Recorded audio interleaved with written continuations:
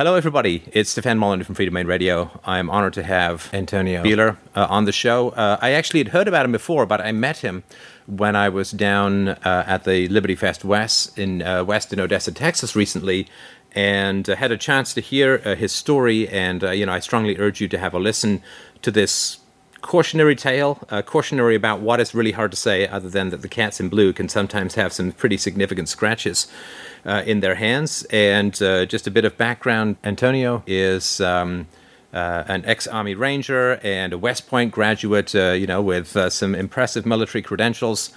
And was it like 2 months ago? Was it this last New Year's, or was it prior to that? It was this last New Year's, that's correct. Just 2 months ago, you were... Okay, I'll let you take over the story because I really, really want people to hear this. But you were the designated driver for the evening, and you were picking up gas. And here's where the tale begins. Right, so it was New Year's. It was about 12:30 when we left the house party. I was a designated driver. It was northwest of Austin, so we had to come all the way through Austin. My friend lives on the east side, so I was going to drop him off, and then I was going to drive back over to the west side to crash for the night. We were low on gas, so we pulled up into the 7-Eleven. And between us and the street was a black sedan that was pulled over with the female driver to the rear of the vehicle doing a field sobriety test in her high heels without a jacket on, and it was pretty cold that night. So that just looked awkward, as if she wasn't going to pass the field sobriety test because she was in high heels. But we were just going to observe, and we were pumping up the vehicle with gas. And at one point we saw the officer, his name's Patrick Oborski. He walks up to the driver's side of the vehicle, leans in, says something to the female, comes back, continues the field sobriety test. And then at some point the other officer, Robert Snyder, walks up to the passenger side of the vehicle, begins talking with the female, at one point opens the door. But it looked pretty passive and benign. She was on her cell phone. It didn't seem like it was going to escalate into anything. So sorry, were there two women? One was in the driver's seat, and the other was in the heels without the jacket, taking the sobriety test.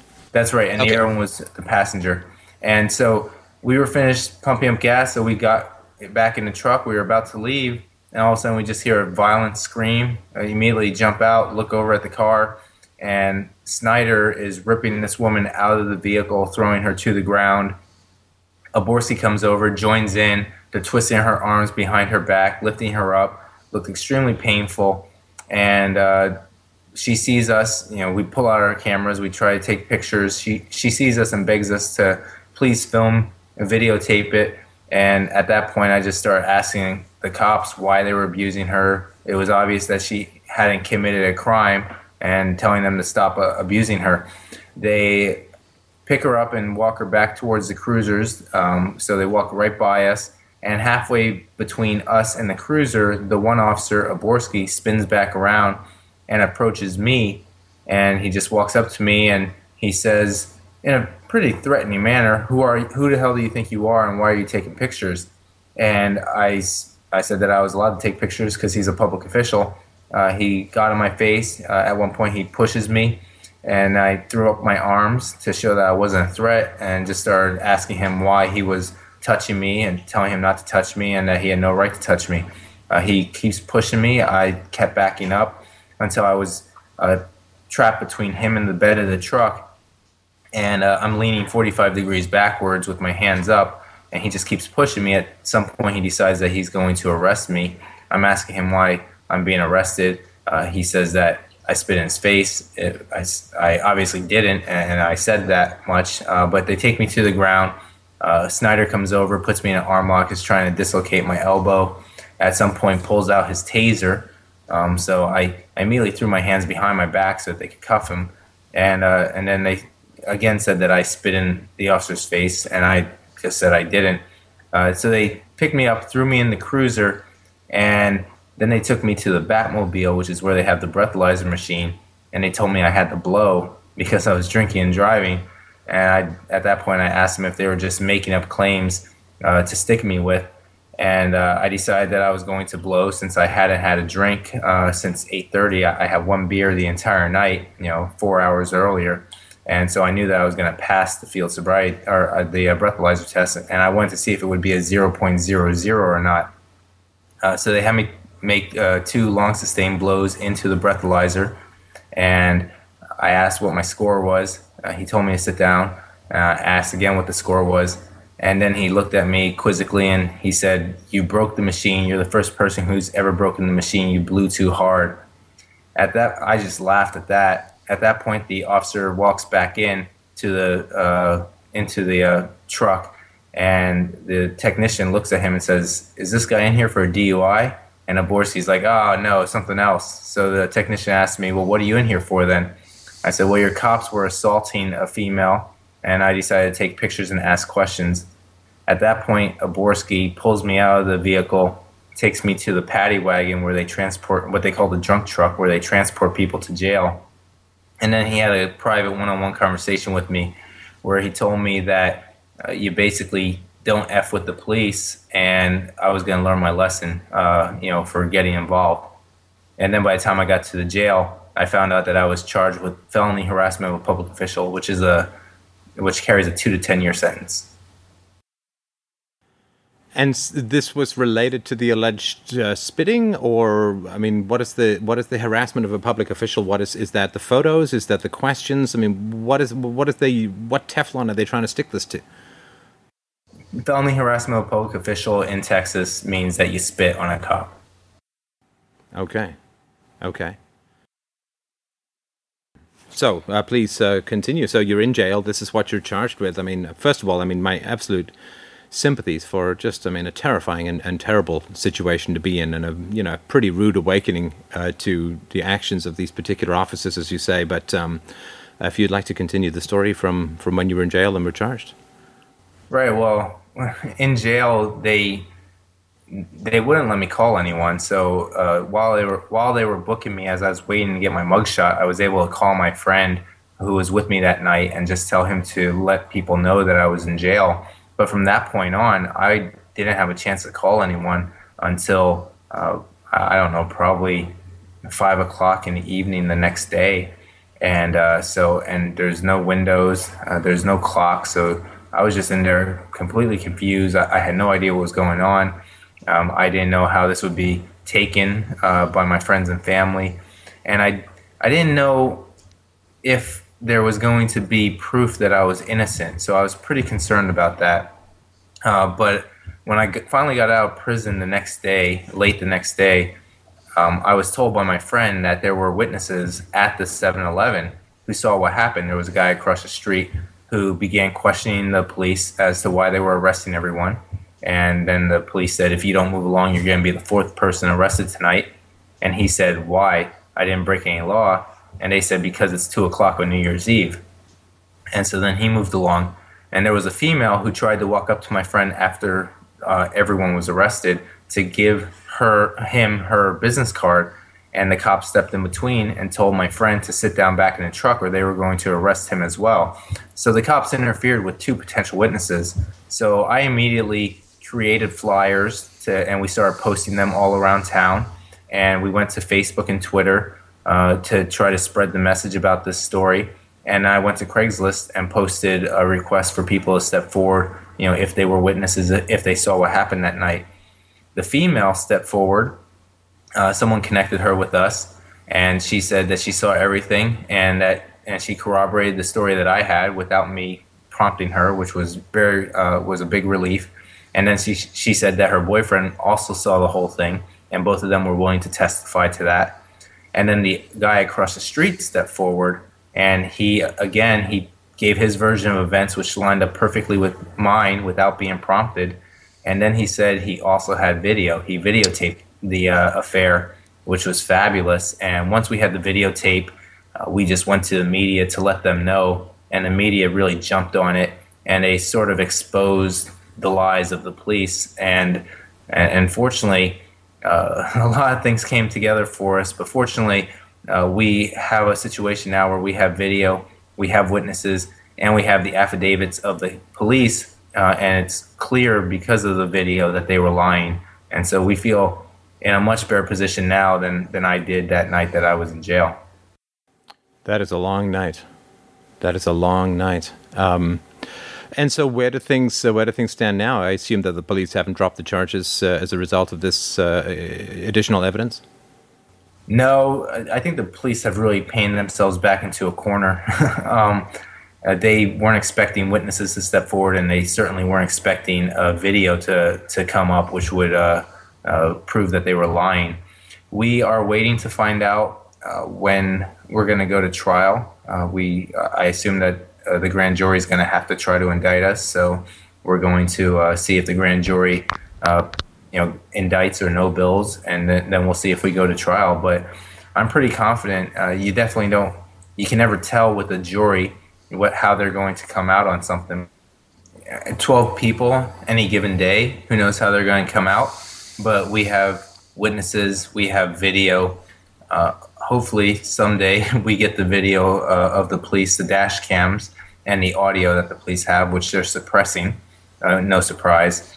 And we have verifiable lies from the police. Their affidavits are obvious lies when you juxtapose them up against the video that this person took from across the street. So I'm pretty confident that this is going to work out for us, unlike for so many other people who have been falsely convicted from false charges. Right. You mentioned in Texas, of course, that the police will sometimes pick on people that they would consider less likely to be as proactive and activist as you have obviously, to your credit, been, and people who may just plea down, or people who may just sort of not want to go further into a system that is obviously quite scary. Of course, you are the tip of the iceberg as far as the number of people who've suffered this kind of predation, I guess. And to your credit that you're fighting this, but yeah, I mean, as you said in Texas, there's a lot of people who can't or won't. Right, and I don't think it's just Texas. It's pervasive throughout the United States and probably other countries as well. But yes, they usually attack people who are Black or Hispanic, lower socioeconomic status. Certain areas of certain cities, such as in Austin, Easton, South Austin, for example. I really threw them for a loop because I wasn't the one that was pulled over. I wasn't in the car that was pulled over. I have long hair, so first glance at me, you might think I'm Native American or Hispanic, and so they probably thought that they could just do to me what they did to so many other people, not expecting that witnesses would step forward, that someone would have video. And the media picked this up because besides those factors that I've already stated, I'm a West Point graduate, I am a Stanford MBA graduate. I served in the military as an airborne ranger qualified engineer officer with tours in Kosovo and Iraq. And I've never had any incidents with the police. I've never been arrested. I have a stellar background, and so I don't have any priors, not even what they usually get people with, minor misdemeanors. And so people were a lot more willing to listen to my story, and people were able to jump on this because they realized it could happen to anyone. And most people don't have those. They don't have that benefit, and they just get railroaded, and they see they're facing 2 to 10 years, and they just take anything that they can get to avoid that. And then they have a prior, and then the next time that something comes around, they're less likely to make a stand for themselves. Right. Do you think that the grand jury will indict? I mean, it's hard to imagine. I mean, what do I know? But it seems hard to imagine given the amount of evidence that is against what the police are saying. Well, I hope they don't. The grand jury process is sort of, it's something that not a lot of people know about. It's not very public, intentionally so. It's only the prosecutor who presents evidence. So we'll see. I hope that they don't indict. It'd be great if they didn't, because then we can move on from this. But if they do, we look forward to taking it to trial, because I can't imagine a jury ever convicting me. Right. So you were not. Obviously, we all have a political side or approach that we have, but you weren't particularly political, at least not in this activist way, if I understand it rightly, before this incident. How has this changed your relationship to the society that you obviously sacrificed a lot in the perceived service of? Well, I actually have been pretty politically active. I have been very involved. For example, I'm a big Ron Paul supporter. I've been doing a lot of stuff with Ron Paul. I'm anti-war. I'm pro-civil liberties, but I've never delved into police abuse, police corruption. I've never been focused on that. I've always sort of focused on more federal issues, and ever since this happened, it really has recentered me. And I've spent a lot more time focusing on police abuse and focusing on local issues. As far as my philosophy of politics, I've been on a slow move away from, as late as 2008, I was what you would call a neocon conservative. I've always been socially liberal or tolerant, I should say. But I supported the wars under Bush, and I supported McCain.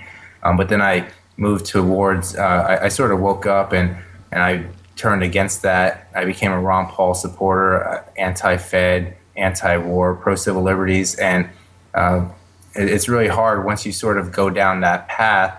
Every day you move more and more away from a belief that government is necessary and more towards a voluntarist outlook on life, and there's a lot of people in Austin who are really, really great, where they don't focus on political solutions through voting necessarily, but they focus on how they can work with each other and support each other through voluntary agreements to create a society that is more respectful and preserves people's natural rights a little bit better. Right. Now, for the people who want to help you, and I know that you are part of a cause that is a larger cause around police excesses and abuses. How can people get in touch with you? How can people donate to your, I imagine, quite considerable legal expenses? How can people help you out, Anthony? Well, the one thing they can do is they can go to the Facebook page, if they're on Facebook, which is Free Antonio Buehler. And the more people that go there, the better, because the media actually does report on that. But even more important than that is all the news articles that come up, they're posted there, so people can go there and comment on them. The more people who are interested in it, the more the media will follow it. At that page, there's information regarding any sort of protest that may come up, any action that people can take. There's also links to the Legal Defense Fund in the information section there, so that would be great. And then if they're local in Austin, they can certainly contact me, and I would definitely keep them informed of any sort of activism that would be taking place with regards to taking on the corrupt cops in the Austin Police Department. And what advice do you have for people who may face similar situations? Well, the first thing that I did after I got a good night's rest and I went ahead and let people know what was going on is I went out and I bought a flip camera, and I carry it with me everywhere I go. And I'm a big advocate of people filming the police, even if it looks like nothing's happening. So, and I've had the opportunity to do that a couple times already, where I just pull out my flip camera when I see a cop pulling someone over, and I film it. And I film it in part because I realized how fortunate and lucky I was that there was a guy across the street who decided to do the same thing for me. And I'm not out there trying to catch cops doing wrong. I'm out there protecting my fellow citizen, because without that video and without the witnesses who stepped forward, I could be in a very, very different situation. So I encourage everyone to either download a video application on their iPhones or whatever PDA they have, or go out and buy a flip camera. I bought mine for about $50, and it's a really good device. Two is, I would like to see people stand up to the police and call them out for their crimes when they're committing them. I know it's tough, especially when you realize that corrupt cops, the ones who are breaking the law to begin with, can be so vindictive and they can really try to derail your life intentionally. So I realize it's scary, but if everyone does it, we really do have power in numbers, and they won't be able to get away with what they do.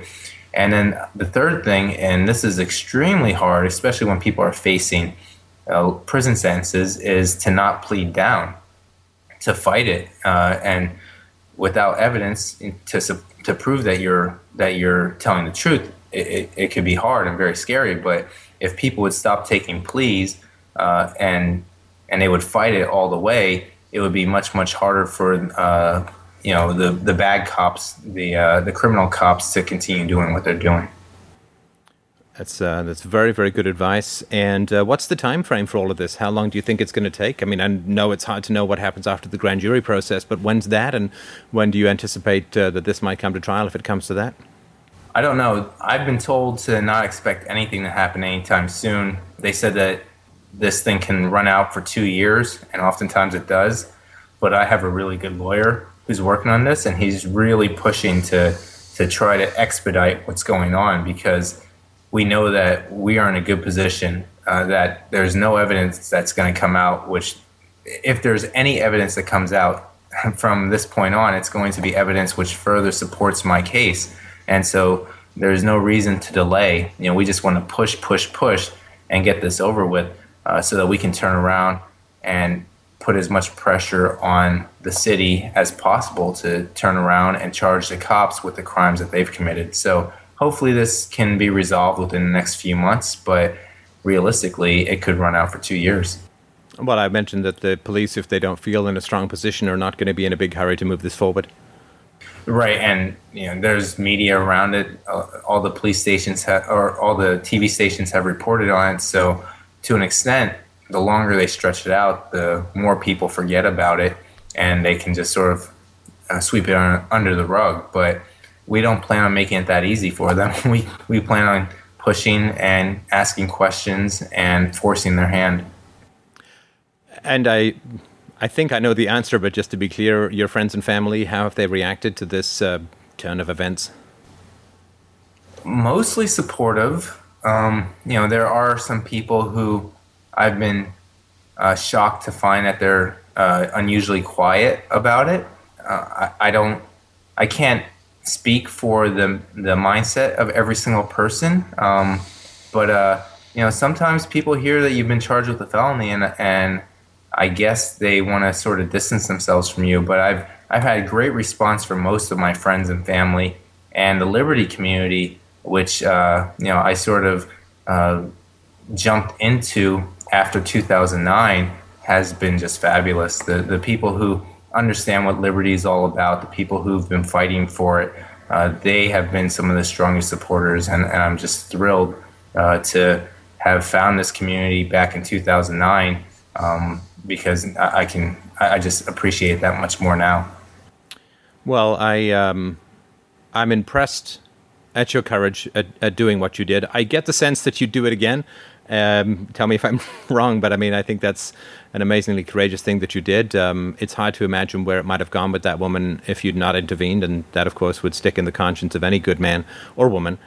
And so I wish you the absolute very best with this conflict. I'll obviously subscribe to this and see if I can keep posted on any updates. And if there's anything else I can do, just let me know. Thanks so much. I really appreciate your time, and thanks for sharing this story. You're very welcome. Take care. All right. Thank you.